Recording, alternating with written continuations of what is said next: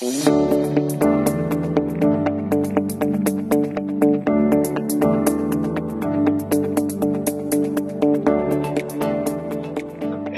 welcome to the Exchange podcast. My name is Sam Mkokeli. This is a special edition of Politics Wednesday in which we unpack the latest from Glasgow and COP26, what it all means for South Africa, energy policy, and jobs. We are joined by leading commentators Peter Attard Montalto and Nick Hedley. Later on in the podcast, Thando Lukuko joins us. He is the chair of the SAE Climate Action Network. Welcome. Thanks for joining us.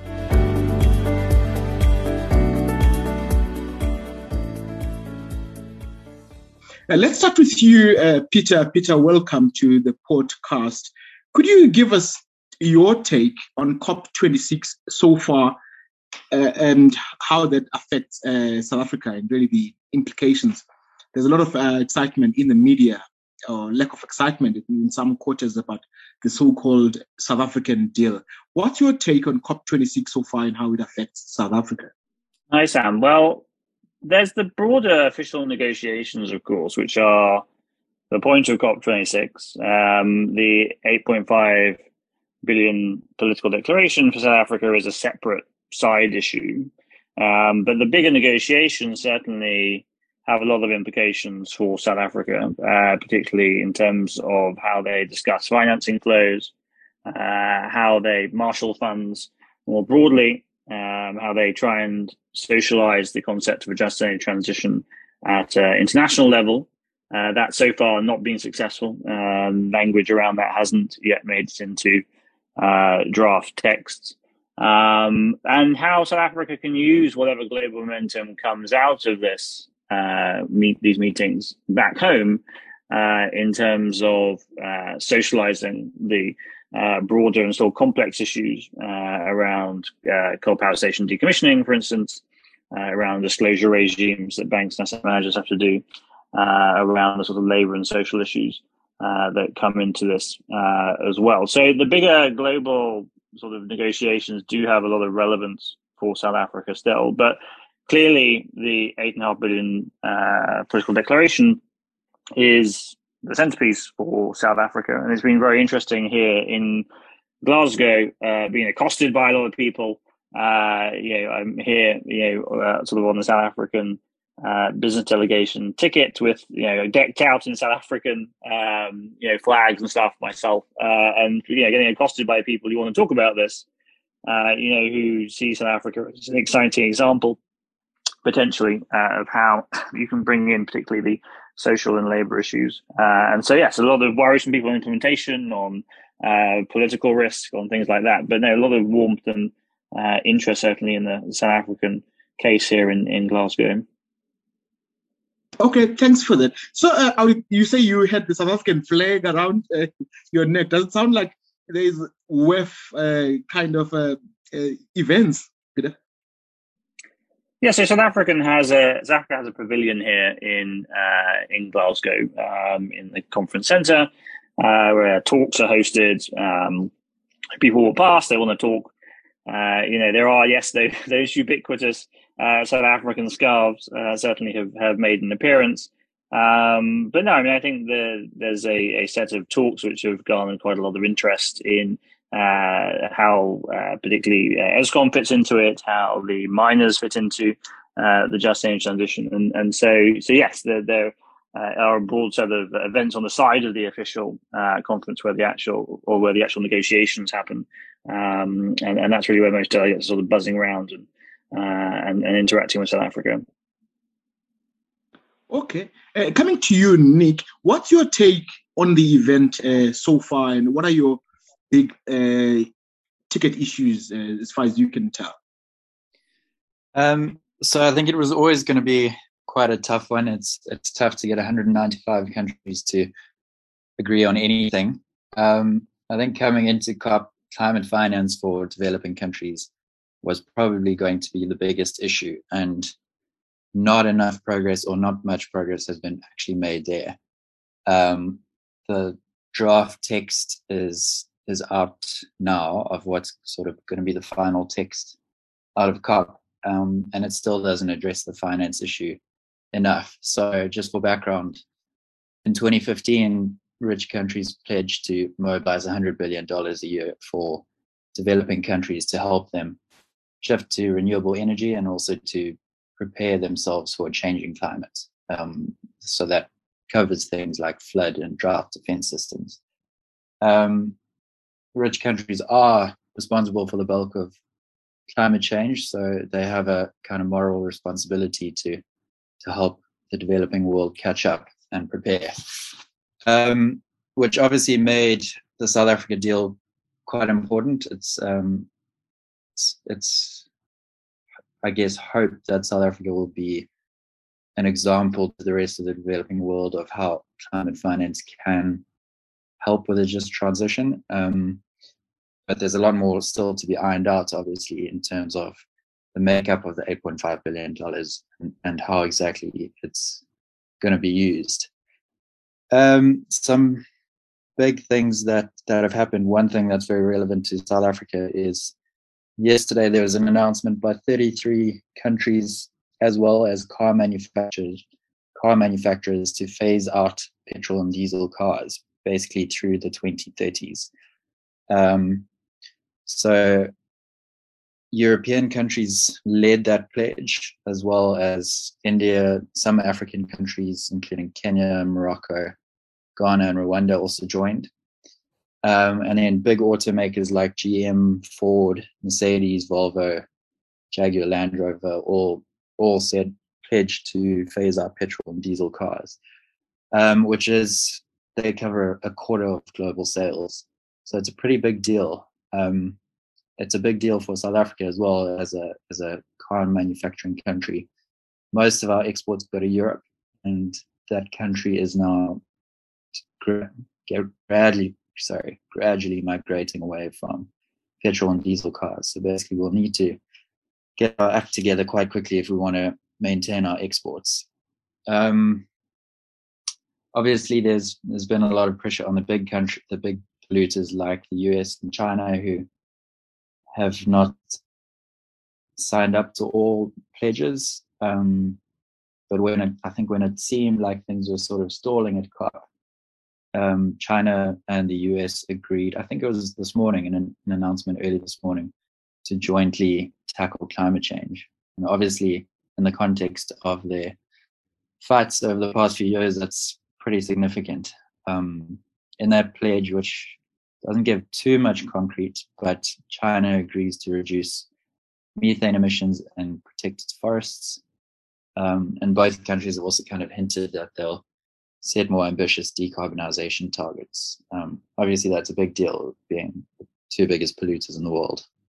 Good. So, Peter, if we break down, just to explain a bit on this $8.5 billion US deal, how do we break it down? It is a credit line, isn't it? Can you help us have a better view of what it is? It's not a donation, as to help somebody and everybody understand it.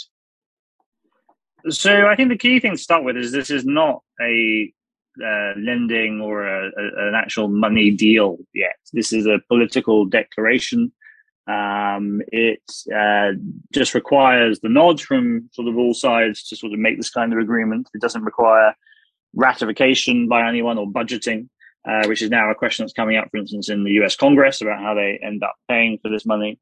So we are at a very early stage, but what it shows clearly is intent, is interest in the South African example and making the South African transition an important test bed, a successful test bed that other countries can emulate. And there is a certain amount of woolliness in the language which cannot ultimately survive in final lending agreements on things like what has to happen around the pace of decommissioning of Eskom's power stations, if Eskom can actually do its own renewables build using this money. But what we know broadly is that there will be some grant financing in this. That's money that South Africa doesn't have to pay back. Most of that will go to sort of project enablement, project planning, project scoping, particularly on the electric vehicle and hydrogen side. But that's probably going to be a tiny slither of the overall package. The vast bulk of this is going to be concessional lending to Eskom to support its just energy transition plans, which means the decommissioning of power stations, the social and labour plans that go around that, transmission grid strengthening that has to happen. That's going to take up most of the money. I think it's unlikely that this concessional finance goes into the electric vehicle side, given it's very private sector, totally private sector dominated, or indeed into the hydrogen side, which the private sector can also finance. So that's a big topic that's going to be coming up between the government and these foreign lenders. But no, the next stage now is the crucial stage as we start to pin this down, as interest rates are agreed. For instance, generally, globally, concessional lending happens at sort of, roughly where sort of US commercial LIBOR rates are, which is a little about 1.5% or so, which clearly is well below, where government bonds are at 9-10%. But we have to remember this money would come in hard currency, not in rand. There are costs of hedging the exchange rate risk, etc., which do make it a bit more expensive than that. But all this stuff is now to be ironed out at the next stage. That's not to belittle what's happened. I mean, this is a major thing. It's a rare thing for South Africa, to be there making such big announcements like this and to be sort of feted by the global community. And so we should definitely recognize that. But no, the hard work really begins now. Okay, thanks for that. So, Nick, if we could create maybe 2 boxes here where we put things in, what are the issues that we could put on the upside box? And you've mentioned the issue of doing away with petrol and diesel cars, and it's a great thing, I would imagine, for South African economy, and especially for cities in the Eastern Cape, for example, East London, Port Elizabeth, producing big volumes of cars meant for the export market. But let's look at the other issues about the just transition and the South African deal itself. So what are the positives that we can find here? And I'm quite keen after that to hear from you what you see as the negatives or the complexities around the just transition. It's highly complex, and it's still almost just an idea that hasn't really been implemented yet. So no one really knows how it's going to play out. It's obviously very important that the donor countries, if you can call them that, are putting a lot of emphasis on the need for a just transition that protects workers. There have been a lot of proposals on the table from the likes of Meridian Economics in Cape Town on how a just transition could look and how we can direct some of the funding or savings from the concessional loans to go towards setting up things like manufacturing facilities in the coal belt of Mpumalanga. There's a lot that still needs to be worked out. COSATU, interestingly, has come on board and sort of welcomed the $8.5 billion deal,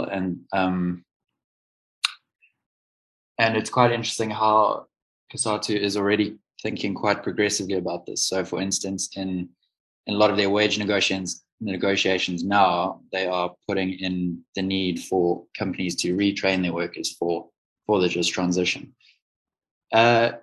No one knows yet how it's going to look, and obviously Mpumalanga is the focus area as the coal belt of the country. I think something that's quite important, the sort of flagship project, is going to be what Eskom does at its Kendal power station next year. So Kendal is the first of the big power stations that's going to be decommissioned. That'll be next year. As they decommission it, the plan there is to set up a manufacturing facility to make microgrids that will be used to take electricity to the last 13% of South Africa that does not have it. There will also be an agri-PV solution, which is basically growing crops under solar panels.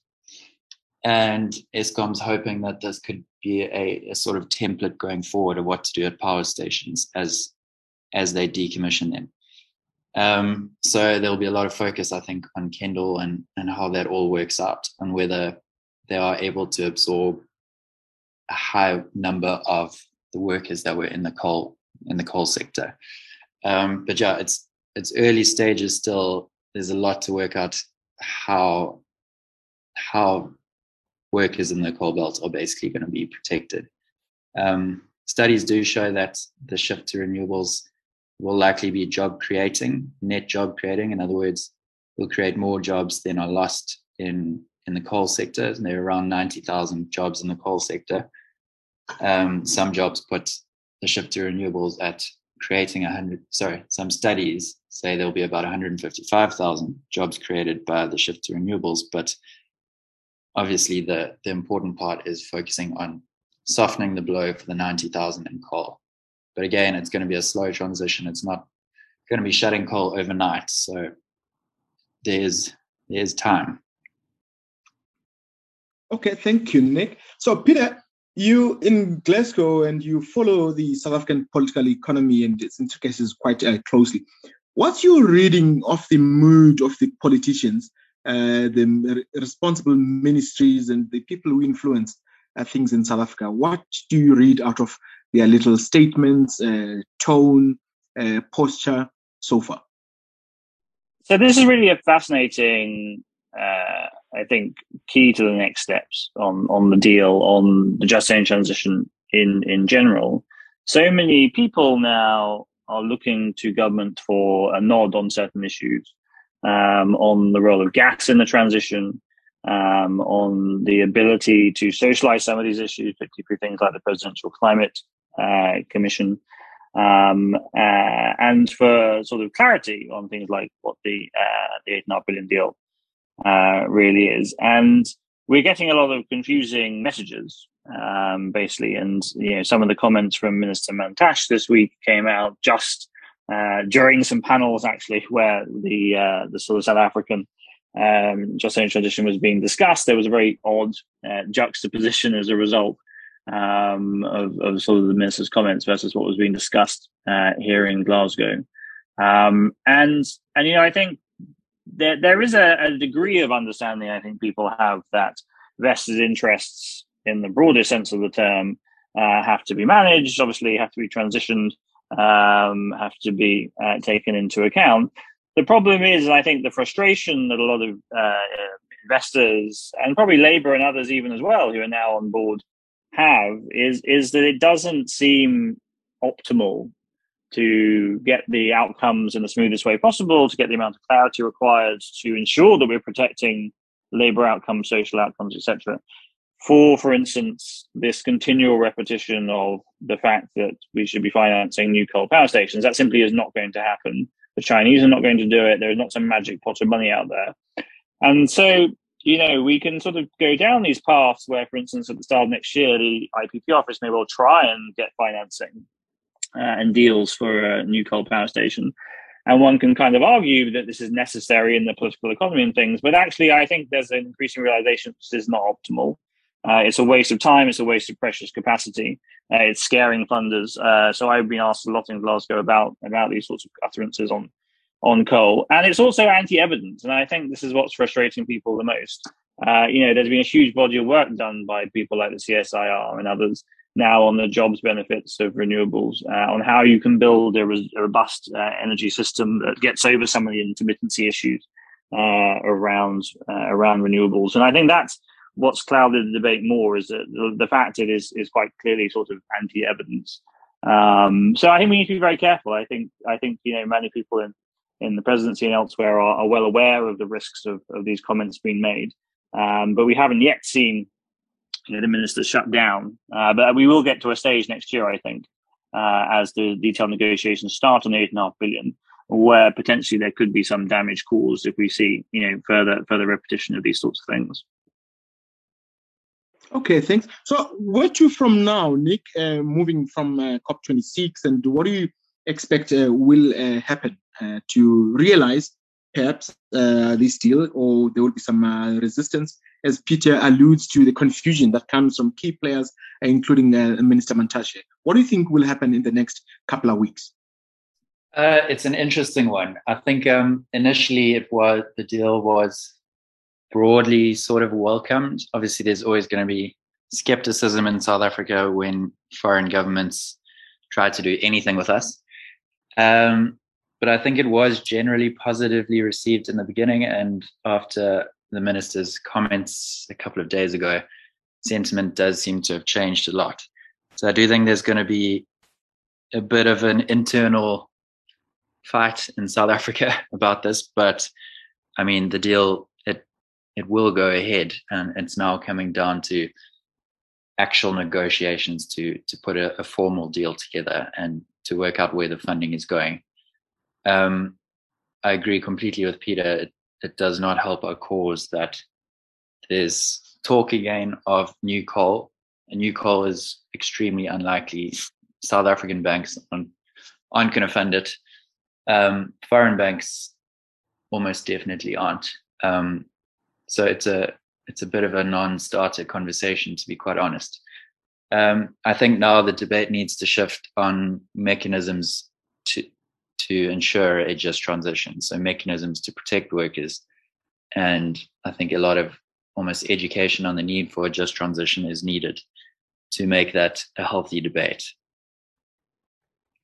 Okay. So, Peter, is Minister Montalto and his department, are they perhaps under pressure now to update their policy blueprints, including the resource plan, IRP 2019 is the latest we have? How do they relate as a department to the influences coming from outside of South Africa? How do they respond to this deal and the global movements?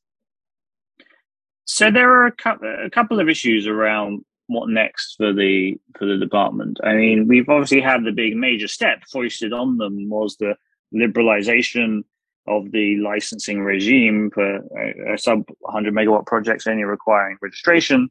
That was obviously a key operation in Vulindlela reform. But the problem now is a lot of these next steps really are solely under their control, such as around IRP. And so some of the issues with IRP is firstly timelines. I mean, the last time around, depending on when you mark the start date, it took sort of 3 years. This was lodged in Nederland for 18 months, going round and round in circles, where unions had remarkably specific and weird sort of views on nuclear power and things they were trying to shoehorn in. We did very big step change in process around IRP, and this needs to be run more by someone like the CSIR on behalf of, in terms of the modelling on behalf of the department, but also a rethink of what IRP is. So in the last round of IRP, we had ESCOM decommissioning was an input, whereas actually now it should be an output. And the whole point of the new IRP is it should be about a carbon budget and a carbon envelope that is aligned, but the same as the national defined contributions that South Africa has lodged here in Glasgow at these COP26 meetings. And then what happens is most likely, particularly as renewables costs falling, as you get new battery storage, etc., that you'll actually see naturally a slightly faster pace of decommissioning coming out. And so we need to rethink of what IRP is. Now, the problem for this is each of these sorts of outputs and this sort of technocratic nature of this are hugely politically challenging, particularly for the vested interests, in a slightly narrower sense of that term, that the department is interested in. And so that's why I think, the process on IRP change may well kick off at the start of next year, actually, but is going to take an awful long time and is probably going to be bogged down in delays as vested interests are being managed. And there are a lot of other questions that the department isn't really answering first, such as the role of gas. That's why we're all looking at the PCC now for an answer on that sort of issue. And we have to include hydrogen as well in the new IRP. And again, we need some more policy on that front. So this is hugely complex areas, but in fact, we do need this new IRP, but in particularly very politically challenging, undertaking what is ultimately a technocratic exercise and trying to shoehorn together the technocratic side and the political side. Okay, so Nick, when you watch then maybe the counter department, if you can call them that, the ministry led by Minister Barbara Creecy and the Environment Department, what do you think will be the issues that they would be driving from here? We've had it's really a lucid input from Peter on the mining ministry and the policies that drive it. What do you expect on the on the environment side, and what will happen? So Minister Creecy has a big push of hers has been the need to step up climate finance. Going back to the climate finance conversation, it has been something that her department has put on the table for quite a while now.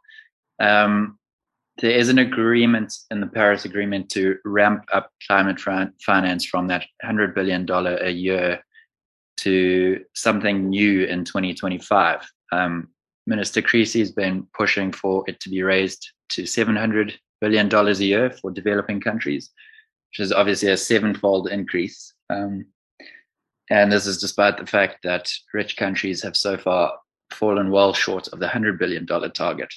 So that's going to be, I think, the next big contentious issue.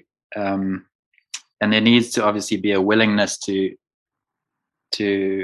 show that South Africa is willing to decarbonize faster if we are going to secure a large slice of the growing climate finance pie. They'll also be concerned about things like loss and damages, which is something that sort of goes hand in hand with adaptation finance. It's very much a conflicting position that Minister Creasy and Minister Montalto have, and again sending very mixed signals. Okay, thanks. So we're wrapping up, gentlemen. Peter, you're cutting short. I know you have to rush to the midterm budget. You're cutting short. Anything we may have left out of this? So I think we're seeing a very classic sort of South African leap at this sort of money, and we have to remember what it is. This is ultimately enabling, right? $8.5 billion is not enough on its own to achieve anything. It's not enough to achieve the just energy transition. We probably need that, every couple of years, for the next couple of decades to actually make the just energy transition work. The point now needs to be to have a serious engagement, particularly by Treasury and led by Treasury, on the terms, and to ensure that this is possible and structured in the correct way. You should remember there are a lot of disagreements even amongst people providing the money. But also we need to think about how you leverage this.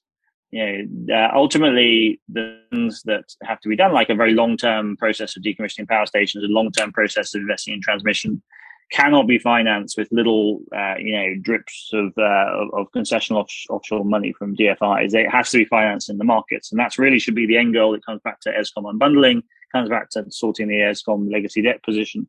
But that's really where this money can help, is enabling an environment where you can ultimately do a sustainable, longer-term financing of these sorts of things, and that's the goal we should have our eyes on. And with that, a lot of capital market development that comes, with asset managers and others then willing to start financing some of these other things like social plans, like labor and reskilling, and these kind of issues, which are going to be so important for getting a just energy transition to stick, politically and socially in South Africa, which is of course ultimately the goal. Okay, thank you, Nick. Your side, your parting shot. I think it's been a somewhat disappointing COP, quite a strange one in that there've been a lot of side agreements rather than a focus on the sort of main agreement. That's something that the UK seems to be driving quite heavily, is these sort of side pledges.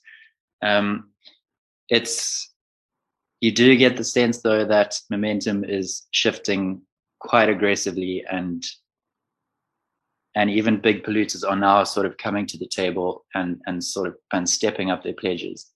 This has obviously been helped by substantial decreases in the cost of renewables.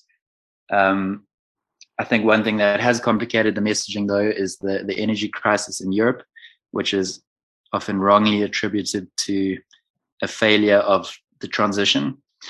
But it's an interesting time, and I think it again just highlights the risk of stranded assets. If South Africa does invest in new coal, oil, or gas projects, they're likely to become stranded worthless assets in the not too distant future with how aggressively momentum is shifting. So it's an interesting time. We still need to see the final text in the next couple of days out of COP26, but there's definitely momentum change, in my opinion. Thank you. I mean, the issue of the stranded assets is probably the reason some politicians will want to hold on. Conversely, they'll say South Africa is endowed with these massive coal reserves, and these are foreign currency earners, and they will want to dig in even some more. But it's very interesting.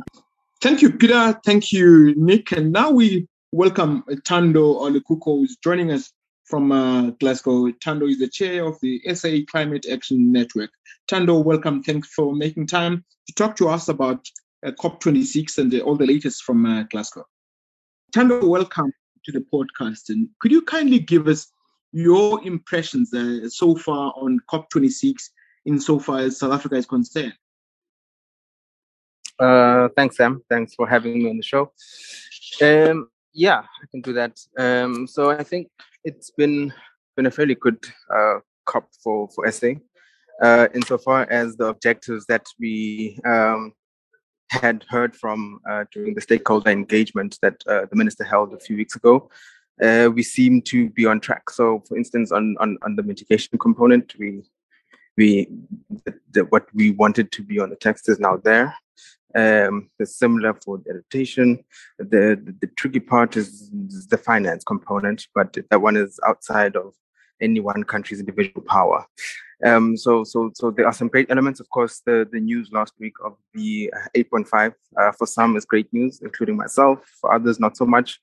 So it's not without its challenges, but I think on the balance of it all, I think it's been a good COP so far. Okay, thank you. So if we zone in on the 8.5 billion US for South Africa, could you just expand on why you think it's a good deal for South Africa? So we have to look at what it is that it represents first and foremost, right? As we know, I've heard recently that South Africa has been experiencing stage 4. Now, what we're trying to do, of course, is to move away from our coal dependency and move towards renewable energy and the just transition. Now, the challenge with the just transition is that very few have done it, right? And so what needs to happen is for us to get pilots in place. We need to test the theory that many have, including ourselves to some extent. Now, what that 8.5 represents is the first step in being in a commitment from particularly the international community to try and support that specific objective. Now, there are some caveats with it. You would have heard the utterances of the minister saying that it's an offer. It's not actually any kind of agreement. When it's an offer, it means we still have the choice to then either accept it or not. And that will be then discussed when we get back home around the merits of that particular 8.5 and what it might mean for us. But on the balance of it all, I think it's a good thing. It shows that there is some interest to want to see South Africa progress beyond its coal dependency. And away from the load shedding circumstance we find ourselves in at the moment.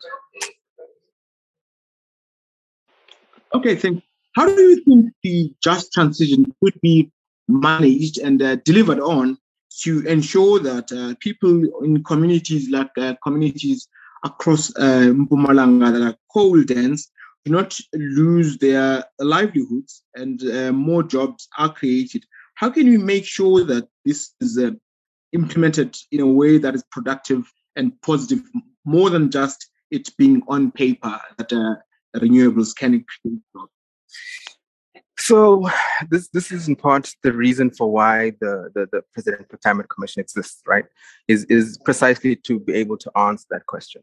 So one of the things that's needed is the framework, which will, at least on paper first, put together the plan of what is needed, what are all the elements, what are the risks, because there are risks, of course, that come with this, and jobs is definitely one of those risks if it's not managed properly, including livelihoods of those who are dependent on the coal value chain for their sustenance and for their survival. Now,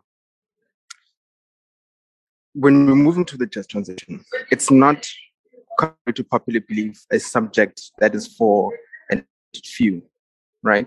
It's a subject that is, as far as I believe, supposed to open itself up to as many people as possible who have an interest in the space and who are willing to engage on the space.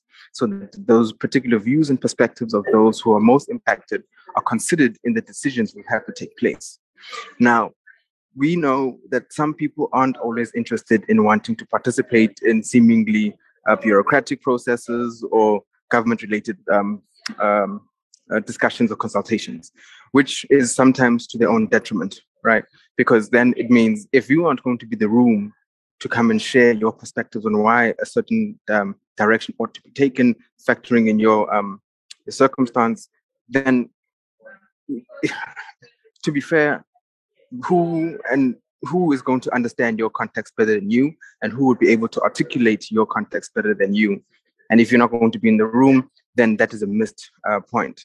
So when it comes to the issue of communities, the businesses, industries that may be affected by this, what the Commission is looking to do is to set out roadshows where they create platforms for engagement and for dialogue with these affected parties.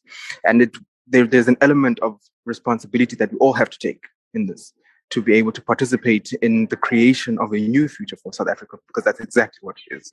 If we don't, similarly with the democratic process, if we choose to not participate in that space, then we leave it to those who have always participated, who always think a particular way about certain parts of our communities. And then you can only expect what we would have gotten in the past if we continue to not want to participate in some of these processes. So the only way in which we can then ensure that the views and perspectives and concerns of communities, of industry, of people directly linked to those value chains is factored in is by their active participation in seemingly difficult conversations and consultations. Okay, so looking at the road ahead, what do you think will happen now in the next couple of weeks post COP26 and South Africa dealing with the implications of COP26? So usually what happens is you get back home, there's a bit of a debrief on how things went. And then it's one of the things that we always have to look at is how then to what it is that we've agreed to, our positions that have been successful.